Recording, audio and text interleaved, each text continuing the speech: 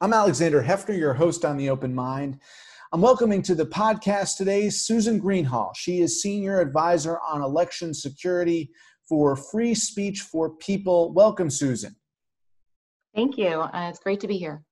Susan, if you could just give our listeners an overview of election security, where are we more vulnerable than we were in 2016, and where, if anywhere, are there greater protections and firewalls in place for 2020? Well, I think as far as where we may be more vulnerable than 2016, it relates to the coronavirus, because there are so many states that are scrambling to implement vote by mail on a much larger scale. It's not an easy thing to scale up. So this is a new process that a lot of election officials are having to build in a few short months, whereas it really should take a much longer time to work out the best ways to conduct a large-scale vote-by-mail operation. So that is one place where it's going to be definitely more challenging than what we saw in 2016. I think there have been some improvements in the overall security awareness from election officials. Before 2016. It was hardly addressed, and now at least there's a much greater focus and attention and awareness amongst our state election officials and county election officials. But I think we have frankly failed quite badly in putting in place the provisions that we really needed to put in place after 2016, and that's specifically to have all of our elections recorded on paper ballots that the voter marks directly, preferably by hand if the voter's able, using assistive technology if they may need it or feel more comfortable using it, and then to have those ballots counted by computers, because we need that speed and efficiency, but then audited, because we don't want to just be taking the computer generated results at face value. And instead of putting in place those widespread or those blanket precautions across all 50 states, we have seen only one state pass a law to expand its post-election audits to the type that are really robust enough to provide security, and that's Rhode Island. There's a number that have some post-election audits that are decent, but there are a lot of states that don't have any type of post-election audit to check to make sure that the computers are counting correctly. And it's actually a big failing that we're 4 years after 2016, and we haven't seen a robust nationwide response to shore up that transparency and security and auditability for our election systems. Susan, what is the state-by-state or federal standard for screening machinery and new technologies that are being employed, whether that is tablets, computing technology, whatever is being assessed that is not possessing a paper trail? Does that vary state to state in terms of the screening and the rigor of the screening that goes into approving new technologies that will be used this November? Yes, and that is a huge problem, because we have a state-by-state system. Our elections are run state by state. That's a good thing. But that also means that we have very uneven standards for the technology and the equipment, and that is a bad thing. We need to have some better baseline best practices and security around the technology, but each state's testing and certification protocol is different. We have a federal voluntary program where systems can come in and be tested, but it is terribly broken. They're testing systems now that are being tested to standards that were set in 2005. back probably when you had a BlackBerry. You can understand how that is so inappropriate and wildly unsuitable for the security challenges that we have to face today. The testing and certification system, as I said, at the federal level is voluntary. So some states don't apply it at all. And as I said, it's sorely lacking because it is very outdated. So you're saying, Susan, that some states don't really do any checking on the technology and it's brought into polling sites, possibly not even vetted in the first place? There are some states that don't have a certification process in place, like Mississippi. Actually, I do think Mississippi is probably the only one that doesn't have anything. But the problem is that the standards vary quite significantly. Some of them just rubber stamp the federal certification. Some of them sort of take the vendors' representations at face value and say, well, that's good enough. And something that I've been seeing a lot is states sort of bending the rules on the certification to benefit the vendors. For example, in New York City, the election director for the city, which is quite a huge jurisdiction, quite a huge market, a lot of money if you can sell your systems there, went to the state board of elections and said, we really need to buy this very expensive equipment from a certain vendor, ES&S, because it's the only thing we can use. We absolutely need it. So can you please waive the testing and certification process? To their credit, the state board said, no way. It needs to go through our rigorous testing and certification because New York has one of the better testing and certification programs. But the election official wanted to waive it. We've seen other states where they do just waive it. In North Carolina, their state law requires a full source code review of the voting machines. But the state board of elections said, actually, we don't really need to do that. So they didn't do it, and they put the stamp of approval on it anyway. So even where we see some states where the state law may have a very vigorous testing and certification program, then it comes down to how well the state election officials enforce it. And many states we see that they don't. There's been a lot of cozying up between the election officials in some places and the vendors. For example, ES&S, that vendor that I'd mentioned, was found to have a board of advisors where they would fly their election officials to Las Vegas for a few days, or Florida or New York City, and put them up. And then, not surprisingly, they seem to want to buy their equipment and not hold them to too rigorous standards. So the problem is we have a completely unregulated market. There's no regulation, zero regulation in it. There is this voluntary out-of-date testing program by the federal government. There is an uneven and in many places poorly enforced state testing and certification process, and no overall regulation at all. So this is a place where you need to have federal guidelines when you're putting money into the process, because you don't want to throw money into a broken system. But unfortunately, that's where we're at right now. Susan, we often hear stories directly after primary elections or general elections about voters who attempted to vote in one column and were redirected, basically being forced to vote in another column. And that's the open-faced potential fraud that we're aware of each cycle from voters. Now, behind the scenes, in terms of how a press of a button or a tabulation is made, fraud on the back end is not something that voters or the public would have access to. So, we know the open-facing source of fraud from machines that will force you to vote one way versus another. But all of this evidence that is open-facing hasn't really led to reforms holistically, but in particular states where there have been issues in the most recent election cycles, so let's say 2016 and then the 2018 midterms, were there those cases that were then corrected and the technologies were audited? Because again, we can know the open source fraud, but we can't know what's going on in the computer that we can't see?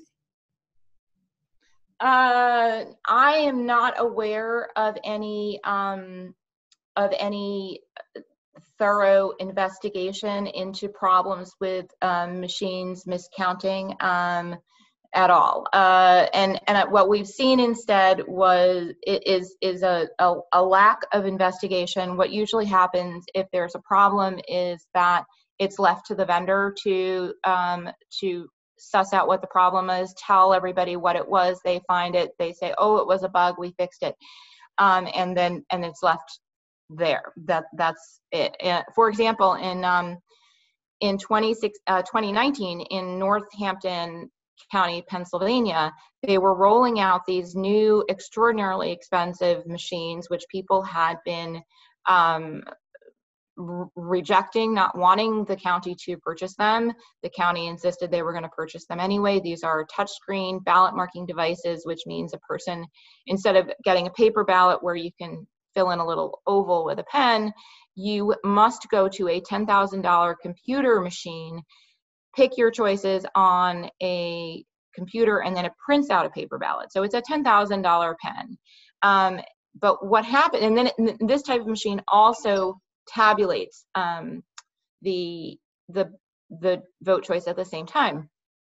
When the vote choices were, when the tabulation was done that night, there was a county judgeship, which the incumbent favorite got 0 votes. They knew there was something wrong because this person should not have gotten 0 votes.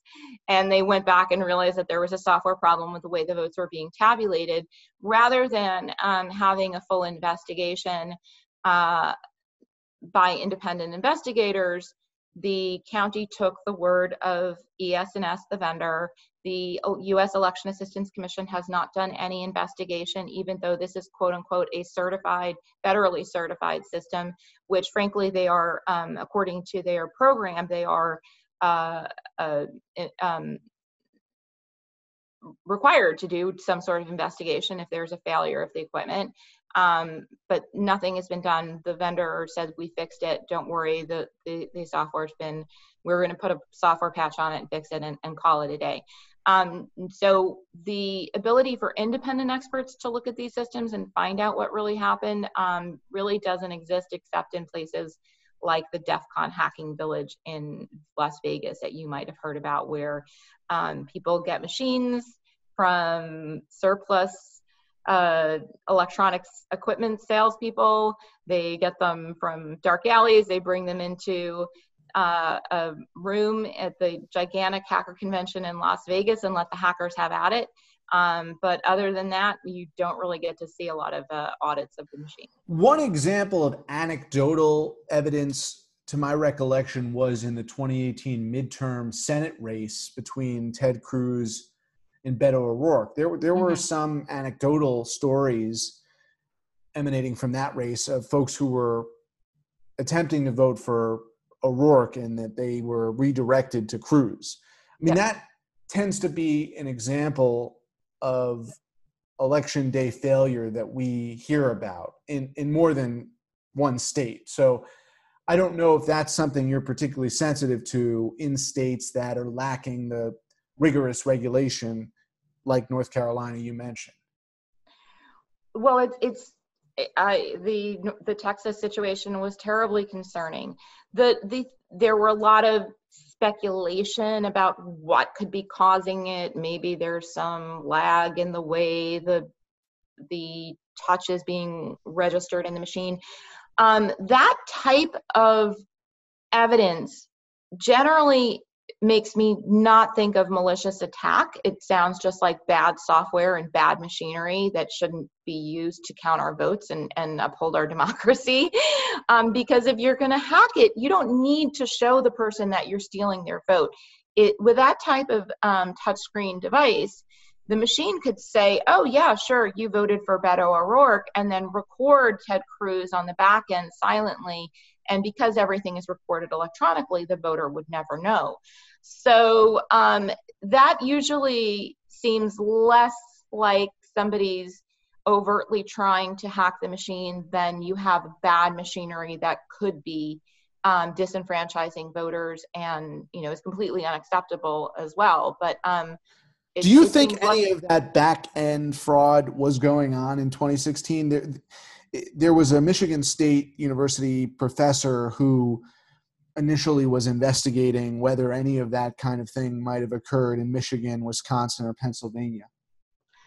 Yeah, well, the problem is no one ever investigated it or audited it, or there's no way to know. Going back to what I was talking about initially is the reason that we want to have an audit of the paper ballot of all elections, and that audit is using statistics to take a sample that could ensure a level of certainty that the outcome is right. So you're not recounting all the paper ballots. You're using the statistical formula to pull a certain number of ballots and make sure that they are matching what the reported computer-generated results are, so that you have confidence that the computer is counting your votes correctly. Unfortunately, too many states don't do anything like that. There are many states that don't even have any sort of paper record that would even enable it. So, like in the case in Texas, the vote could change on the back end.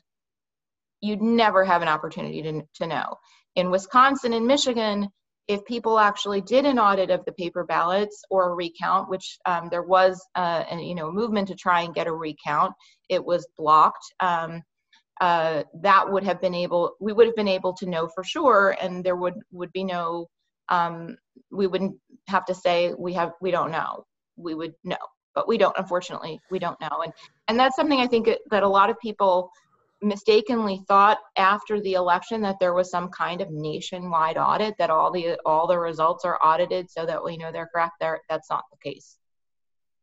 Susan, I wanted to spend the last few minutes of our discussion on these states that are most pivotal in our electoral college contest this November. So 3 of them we named just now, and you seem to suggest that there's no audit system, and it seems to sound like the scrutiny is rather lax in those states.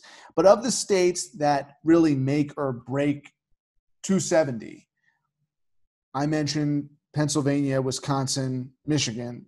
I would add to that list North Carolina, which we've discussed briefly, Florida, Ohio, Arizona, and Texas. If you can give us a state-by-state assessment of where auditing occurs, if at all, in those particular states. There may be states that I missed that you want to mention. So they have improved the auditing procedures in Wisconsin. North Carolina, we'll have to see how they actually conduct the audits, because a lot of these systems, the devil is in the details. Florida has a weak audit, and they actually just passed a law today, or over the weekend, the governor signed a law which allows the state to conduct all their recounts on computers as well. So rather than, if you have a very close election like we've seen in Florida before, rather than actually counting the paper ballots, they're just going to run them through, or they're permitted to run them through a different scanner and scan them again and see what the computer pops up. So that's very discouraging and problematic, because if we see a close election in Florida, we're unlikely to see a genuine hand count. We're going to be relying on a computer-generated result for the recount as well. Pennsylvania, Michigan, Arizona, Texas were the others.